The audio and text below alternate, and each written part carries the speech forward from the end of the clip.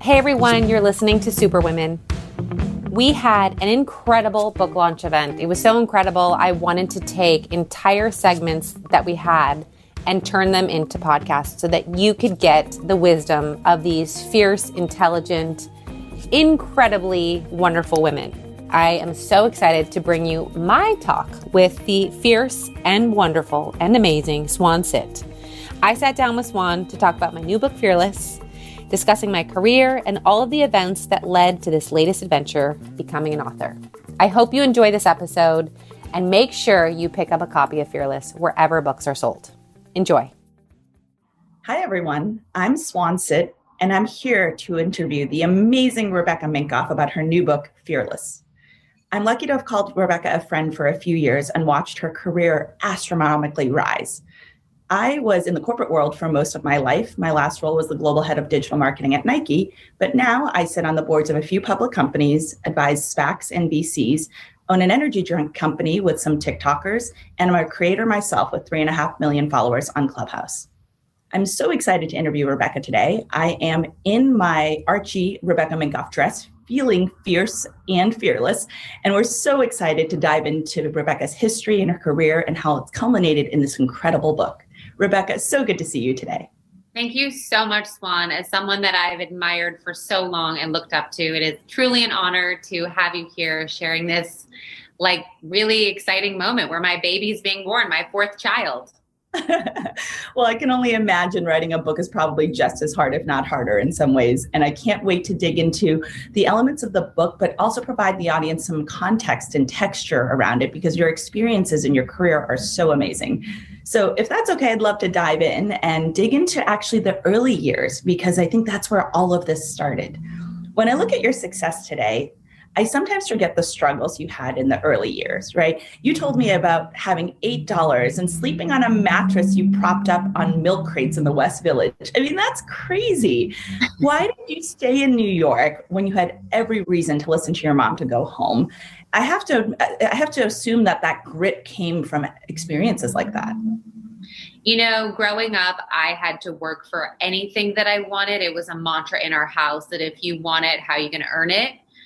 There was a ledger in the kitchen on this top shelf that would be pulled down, let's see how much money you've earned. And so for me, I was willing to put up with the mattress on milk crates. I could have just had the mattress on the floor, but I needed the extra storage underneath it. But I think that I said, you know what, I want something and I want it bad enough that I'll have to do the hard work. And you read about these New York stories, and it's very rare that someone comes with a pile of money and makes it. More often than not, it's, the Ralph Lauren's of the world who are selling ties door to door, or my story, living in a closet, essentially in the West Village, and really putting in that hard work and that grit to make it. And I think when you do experience success, it makes it that much sweeter because you're like, you know what, I worked my what off for this. Yeah. Well, it's not just grit though. I think some of that came from your experiences there, but it's the mix of that with ingenuity, right? One story that really stuck out to me is when your friend Jenna asked you to design a handbag for her TV show. You said yes, even though you didn't even make handbags. I mean, that's crazy. What started as a brand-defining opportunity turned, though, into heartbreaking defeat and then became your breakout moment in a span of 2 weeks. Tell us about that roller coaster, because I think I've heard you say that our greatest opportunities are always unpredictable. She was the one who kind of kick-started my career. She wore my I Love New York shirt shortly after 9/11. I'd sent it to her pre-9/11. She wore it on Jay Leno. It was everywhere. Again, pre-social media, so magazines actually sold product. And she came back to me a couple of years later when I had a very small clothing line. I was struggling financially. I couldn't see how this suddenly I'd become a well-known designer, but I was too stubborn and not willing to give up. And she said, do you design handbags? I have a film I'm going to be doing, and it's really an important part of the character to have this bag. And I just lied. I said, yeah, I do. I do not. I make bags. But I knew that even though I didn't make bags, I knew where to get a bag made because I was already dealing with leather vendors for my apparel. And I just went straight to the source. I said, where do I get a bag made in New York City? And they gave me 4 factories. And I said, let me go to all of them. And when one of them came out and he was currently making the hottest designer's bag of the moment, I was like, oh, he can make my bag. I don't know what this bag's going to look like, but he can make it. So I quickly sketched something up. I went to Home Depot to get the hardware because it's not like you could go online in those days and order things. And I had a 2-week deadline. And on the last and final day, I overnighted it and it got to set 2 hours late and missed the filming. The gut-wrenching assistant called me and said, where's the bag? It's not here. We've started filming. And to me, that was the last money that I had to my name. And I was like, cool, I just bought myself my first designer bag. There we go. Got what I got, something fancy. And so what happened was I carried around the sample because I had made 2 and enough women stopped me that I was like, there's something magical about this bag. Like people want to know who it is and how to get it. And so maybe I sell this bag, recoup my money. That was my initial thought. I didn't think it was going to be this hit. But that was the failure that really turned into opportunity. Rebecca, that's brilliant because your bags are so iconic for the hardware. And now I'm hearing the original hardware was from Home Depot. Like that's crazy. Well, here's what's crazier is I didn't know where to get hardware. And again, you couldn't just go online today. We were making everything in the US and there are no hardware suppliers like that in the US. Yep. And so I had a boyfriend in Philadelphia. I would like go visit him, clean out all the Home Depots. Every time I went to visit my parents in Florida, I'd come home with like a suitcase full of hardware. Like that was all the original hardware was from Home Depot in the beginning. Wow. Home Depot gets fine print credits. I want to talk a little bit about your work ethic because that's something that I admire you so much for. And I think it would really help this audience. The book Fearless reflects the highs and lows of entrepreneurship, particularly big milestones that felt like make it moments, but were actually growing pains in disguise. One example is when you landed an opportunity to have the morning after bag in one of NYC's most popular showrooms. Despite it being an it bag, the owner gave you critical feedback on every single detail. How did stepping into that moment teach you about embracing change and up-leveling? So I walked into this showroom with like this ego because I had a knit bag, I had great press, I had some great stores. My first showroom, and again, this was before direct to consumer. So the only way to get to your consumer was through selling to a boutique or wholesale. They were basically closing down their showroom and I had a month to find a new one. And so I walked in like, she's going to be lucky to have me. And her office was the fanciest thing I'd ever seen, her perfectly lacquered nails. And she just picked apart the bag. She's like, this is wrong. And this is wrong. And this is wrong. And you got to fix this. And, one could have left there completely deflated, feeling like a failure. I was definitely shaking in the bathroom before I left. And I said, you know what? If I want to be in this for the long haul, I have to take this criticism, which is hard to stomach, but it's not mean-spirited. It's meant to help me, and I got to change it. And she gave me a week because she needs 3 weeks to sort of get familiar with the line and make sure everything's ready. And so I had a week to go to my factory, fix everything, make all the changes. And when I called her, I said, I'm ready to come back. She's like, oh, I didn't think you'd be back. And I think we underestimate sometimes. We have our phones at our fingertips. You can click almost anything and a button and you get it. And then you have these wonderful, creative, talented people go out into their careers and think that it's going to be like pushing a button. And it really takes that grit, that hard work, the burning the midnight oil, at least, for me that I've seen and many entrepreneurs, I'm sure you can attest to that. Like you got to work your butt off to become successful. And sometimes you got to work your butt off to like barely be successful. And so I think that was a moment for me where I said, this is just the beginning of hard work. This is just the beginning of making sure that everything I do is professional and well presented as I'm selling things to consumers, and they have opinions. That takes an incredible amount of drive and optimism, though, and I really appreciate that. There was another example in there too, where your clothing line, right? It's an example of going with the momentum that you started having, but you actually made the tough choice to shut that down when the bag took off. And then a decade later, you unexpectedly relaunched it because of a Laguna Beach rerun, I think. Tell us about that. Tell us about that story and any advice you have about going with momentum, because I think the optimism that you just talked about is what I love about entrepreneurs, but sometimes they're blinders. And so the ability to read and go with momentum is just as important. So help us understand that. So one of the things I wanted to make sure occurred in the book, that it wasn't just this book of like, do it, do it, do it, you can do it. And then someone's like, it's failing, it's not working, and I've tried everything. And then I'm like, still do it. Because sometimes things frankly don't work or are meant to be pivoted. You know, people use that word all the time instead of failure. And I think if I was being honest with myself, I had a $250,000 a year clothing line. It was nice. People liked it. But it wasn't growing at a clip that was sustainable or that you could live off of.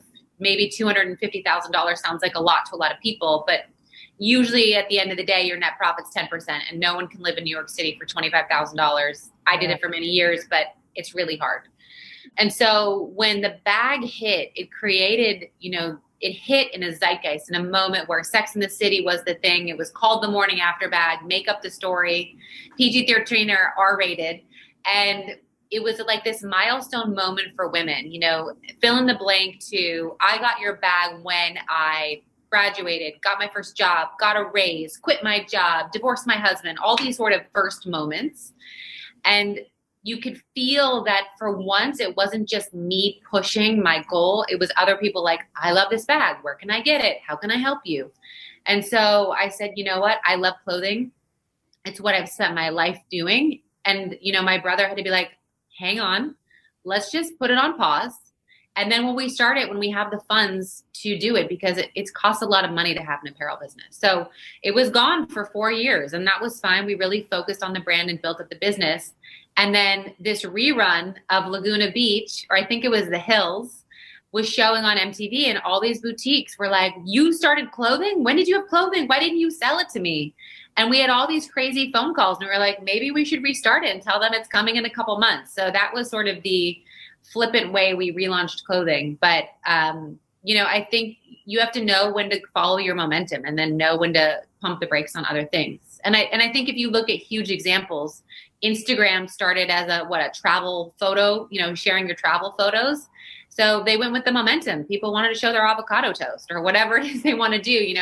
TikTok was Musical.ly and people lip syncing to videos. So I think you have these huge companies that said, all right, the momentum is here. Let's go with it. And if we have to sort of change what our original purpose is, that's okay. I love that you're honest about that, because from an outside, this is an empire. Your brand is a household name, and everything looks so perfectly planned and executed from the outside. So I appreciate when entrepreneurs are vulnerable and tell people, well, that kind of went away for a while, or that was an accident, because we always talk about entrepreneurship. People think it looks like this, but it looks like this, right? And so those moments, I think, give people hope when the going gets tough, Yeah, I think it's important to be real, because you have so many bright-eyed people who are like, I want to be a designer. And then they're like, what happens? Your store bounced a check, or the leather's not going to arrive on time, or, your hardware got mixed up with Kate Spade's hardware. And now you have bags that are hybrid bags. Some of the stuff you can't make up. And so you have to be you got to know about the struggles that can happen. Oh my God, I can't even imagine the horror when those things happen, because you're looking at your baby, this piece you created that did not come out the way you designed. And then it's too late. It's on there, right? Oh, it's on there. And the world is talking about it. And you're like, cool, I got a nickname. It's called Quebeca Spankoff, which is the hybrid of Kate Spade and Rebecca Minkoff. And no one wants that. Wait, actually tell me about that, because I think you used to work crazy hours, right? I heard 168-hour work weeks. I'm trying to do math to be how many hours are actually in a week. But okay, I probably worked whatever 16 times 7 is. Okay. That's a lot. I'm not good at math anymore, but that's a ton of hours. But I think when Quebeca Spankoff happened, you're just like, I have to work a lot, but I'm not going to cut corners. We have to figure out how to make this balance. Tell me about that experience, because I think a lot of people remember that term, but not necessarily the story behind it. Oh, it's a good story. So we were using our first overseas factory, and the chapter in this book really talks about not taking shortcuts. And we didn't have the money to afford quality control. And rather than me saying, oh, I'll do quality control, I said, well, it's an overseas factory. They make for Kate Spade and Michael Kors. Like, they know what they're doing, except these incredible people speak Chinese. And the hardware was in English, and it was in the same room. And so they just put Kate Spade hardware and Rebecca Minkoff hardware on the bags. And because we didn't check anything, shipped them out. It took my customers laughing about it on a forum called the Purse Forum, which I love these women. And I was like, what's Quebeca Spankoff? And I clicked into the thread, and I was like, horrified. Horrified is an understatement. I called the head of the factory crying, like, what have you done to me? I now have to call the head of Saks, of Bloomingdale's, of Nordstrom, the buyers, and be like, I'm so sorry. There's bags on the floor with mixed hardware. And I just was like, oh God, this is bad. This is really bad. And so I was like, how do I turn this into a positive story? Okay, I'll make it like Willy Wonka. Like, you find that bag, and then I'll send you a new one free. So you get 2 bags, if you find the bag, I'll send you a new one. So we had all these women like searching high and low for the bags, telling us what locations, and guess what happened? They sent the same messed up hardware. So we sent out round 2.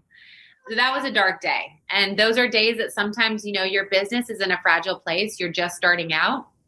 You don't know if the store is going to drop you or send everything back. You're really looking at, am I going to go out of business for this? Because all my bags had it. We located them all. We fixed it. It took a couple months, but those are those harrowing moments where you just want to go into a... Hey, it's Kaylee Cuoco for Priceline. Ready to go to your happy place for a happy price? Well, why didn't you say so? Just download the Priceline app right now and save up to 60% on hotels. So whether it's Cousin Kevin's Kazoo Concert in Kansas City, go Kevin, or Becky's Bachelorette Bash in Bermuda, you never have to miss a trip ever again. So download the Priceline app today. Your savings are waiting. Go to your happy place for a happy price. Go to your happy price, Priceline. Corner and cry. I laugh at it now because it sounds ludicrous, but I can't even imagine how scary that is when your inventory is limited and the retailers are your only way to sell. So those relationships are so important. But within it, it's actually a few different things. Like, it's not, I think it's about not cutting corners, like you said, but the fact that you turn that into an opportunity for like a social media hunt where people were told to go find the bags, that's pretty cool. And that's a pretty fast way to pivot, right? And I mean, I know this is years ago, but that's what retailers are still trying to figure out how to do, to be authentic and to be relevant and present with consumers. I mean, it's everyone's hoping that someone has a magical answer. Like, what is the solution to retail and how do we reinvent? And I think, things are evolving so quickly. I think everyone's excited to finally get out and shop, right? Without their masks on and touch and feel clothing. And that alone is going to feel very exciting as we look to digital to sort of make some experiences that we're now really used to with e-commerce a lot smoother. There's also a really salient theme in the book about short-term losses and long-term gains.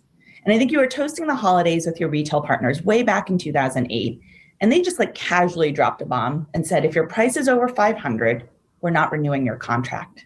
If you're growing a luxury brand, of course you want to keep growing and aspiring and possibly taking prices up. And they just basically dropped a bomb on you unexpectedly and said, we won't renew your contract. So you actually cut your prices and didn't make money for 3 months. What's your perspective of the short term versus the long term? And how do you think about assessing those future opportunities? So it wasn't that we didn't only make money for 3 months. What happened is they basically said the recession is here. No one is spending $500 on a bag. It's just not going to happen. If people go back to 2008, 2009, like everything at these department stores was 80 off. Like they couldn't get rid of merchandise fast enough. And they knew it was only going to get worse. So they said, take nothing out of the bag, same leather, same construction, lower your prices by a couple $100. And we've had to basically say, okay, we won't make margin for a while. We're going to take the Wrigley's model, make a lot, and then go negotiate later. And that's a huge risk for a company to take. But we said it's our only way. It's the only way we're going to be able to make it and stick around. And so we cut our prices, and I thought immediately we'll see a result. She'll notice. And it took 3 long months, 3 gray hair inducing, although dyed, inducing long months, where I was like, she didn't notice. And now we have no cushion and no padding. Like, what did we just do? And then for whatever reason, took her 3 months, and she was like, oh, damn, Rebecca Minkoff is now really affordable. I can have something, it's an upgrade from fast fashion. It's not going to make it so I can't pay rent or eat. And I can get a high quality, accessible luxury handbag. And then we started to grow, and we grew over the next several years, 548%. We were able to go back to our factories and say, with this kind of volume, we want, a price cut. And so you really have to hold on sometimes to the long-term goal. You really have to be cognizant that if you take some of these risks, they might not pan out. But I think if you look, okay, over the next 3 years, how could we make this happen? Then eventually it'll pay itself back. And so because of that, we took market share. We stuck around. A lot of my competitors went out of business and are no longer even brands. And so I think if we hadn't done that, that's probably where we would have ended up. So many lessons to take from that. I want to jump actually to talking about your See, Buy, Wear fashion show.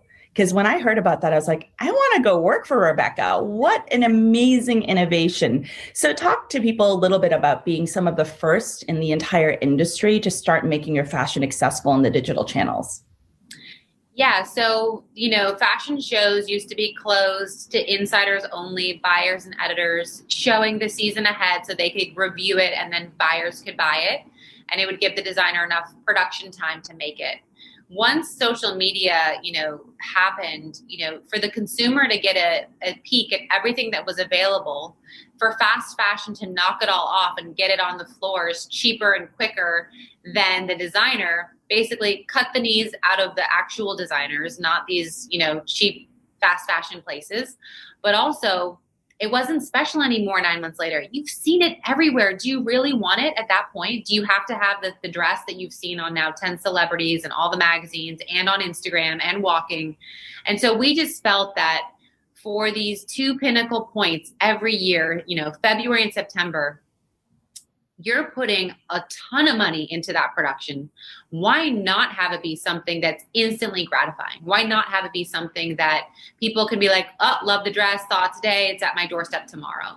And so we worked really hard to change it. And it wasn't like, oh, you just change it. It took a lot of work figuring out our supply chain and how we do business and when our orders place and all that to take a stand. And, we were the first to announce it. We were followed by Tommy Hilfiger and then Burberry. And so we were really excited that these big, huge companies were on board.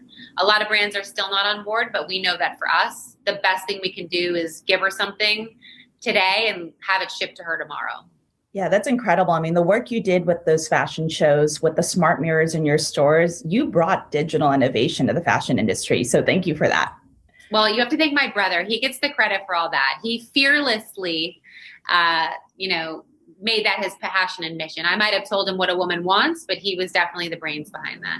Well, you guys are a really complementary power duo, so that's really smart too. I want to make sure we touch on Female Founder Collective, because obviously the brand Rebecca Minkoff has done so well over the years, and I loved hearing these stories of being in the trenches, but you've also added other things to your plate. Talk to us about Female Founder Collective.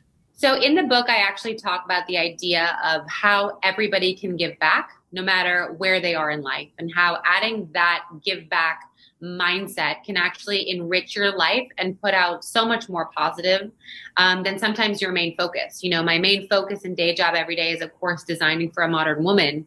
But if I'm designing for a modern woman who isn't making the same amount of money as her cohort or a man, or if I'm designing for a modern woman and she's hitting a glass ceiling, or she doesn't have the tools to succeed, then I'm not actually totally supporting her.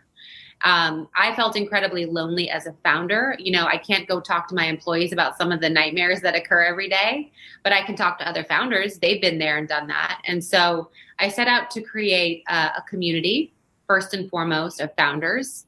I wanted to create a recognizable seal so that when you're supporting a woman. And lastly, my co-founder really took this angle when she joined, Allison Wyatt, and she was like, we need to have education. We need to bridge the gap where founders can teach founders. You know, you have far more experience as the founder of your company than a teacher in a college might have about working in a company.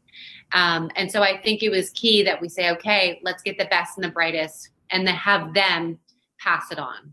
And so for me, you know, every woman I dress beautifully now has the access to find ways to get capital, to have a community of founders for how do you do this, you know? And so I think my goal is that we do get to say in several years, you know, the wage gap did go up, or of the 2,000 businesses that are started every day, they stuck around. They didn't go out of business because they didn't have the know-how. And so, you know, my goal is as we see 1 million women out of work last December, how about 1 million women started their own companies and they all succeeded? That would be a great thing to do. And so that's the goal in the Female Founder Collective. So if you are a woman-owned business, please join us. It's pretty exciting over there.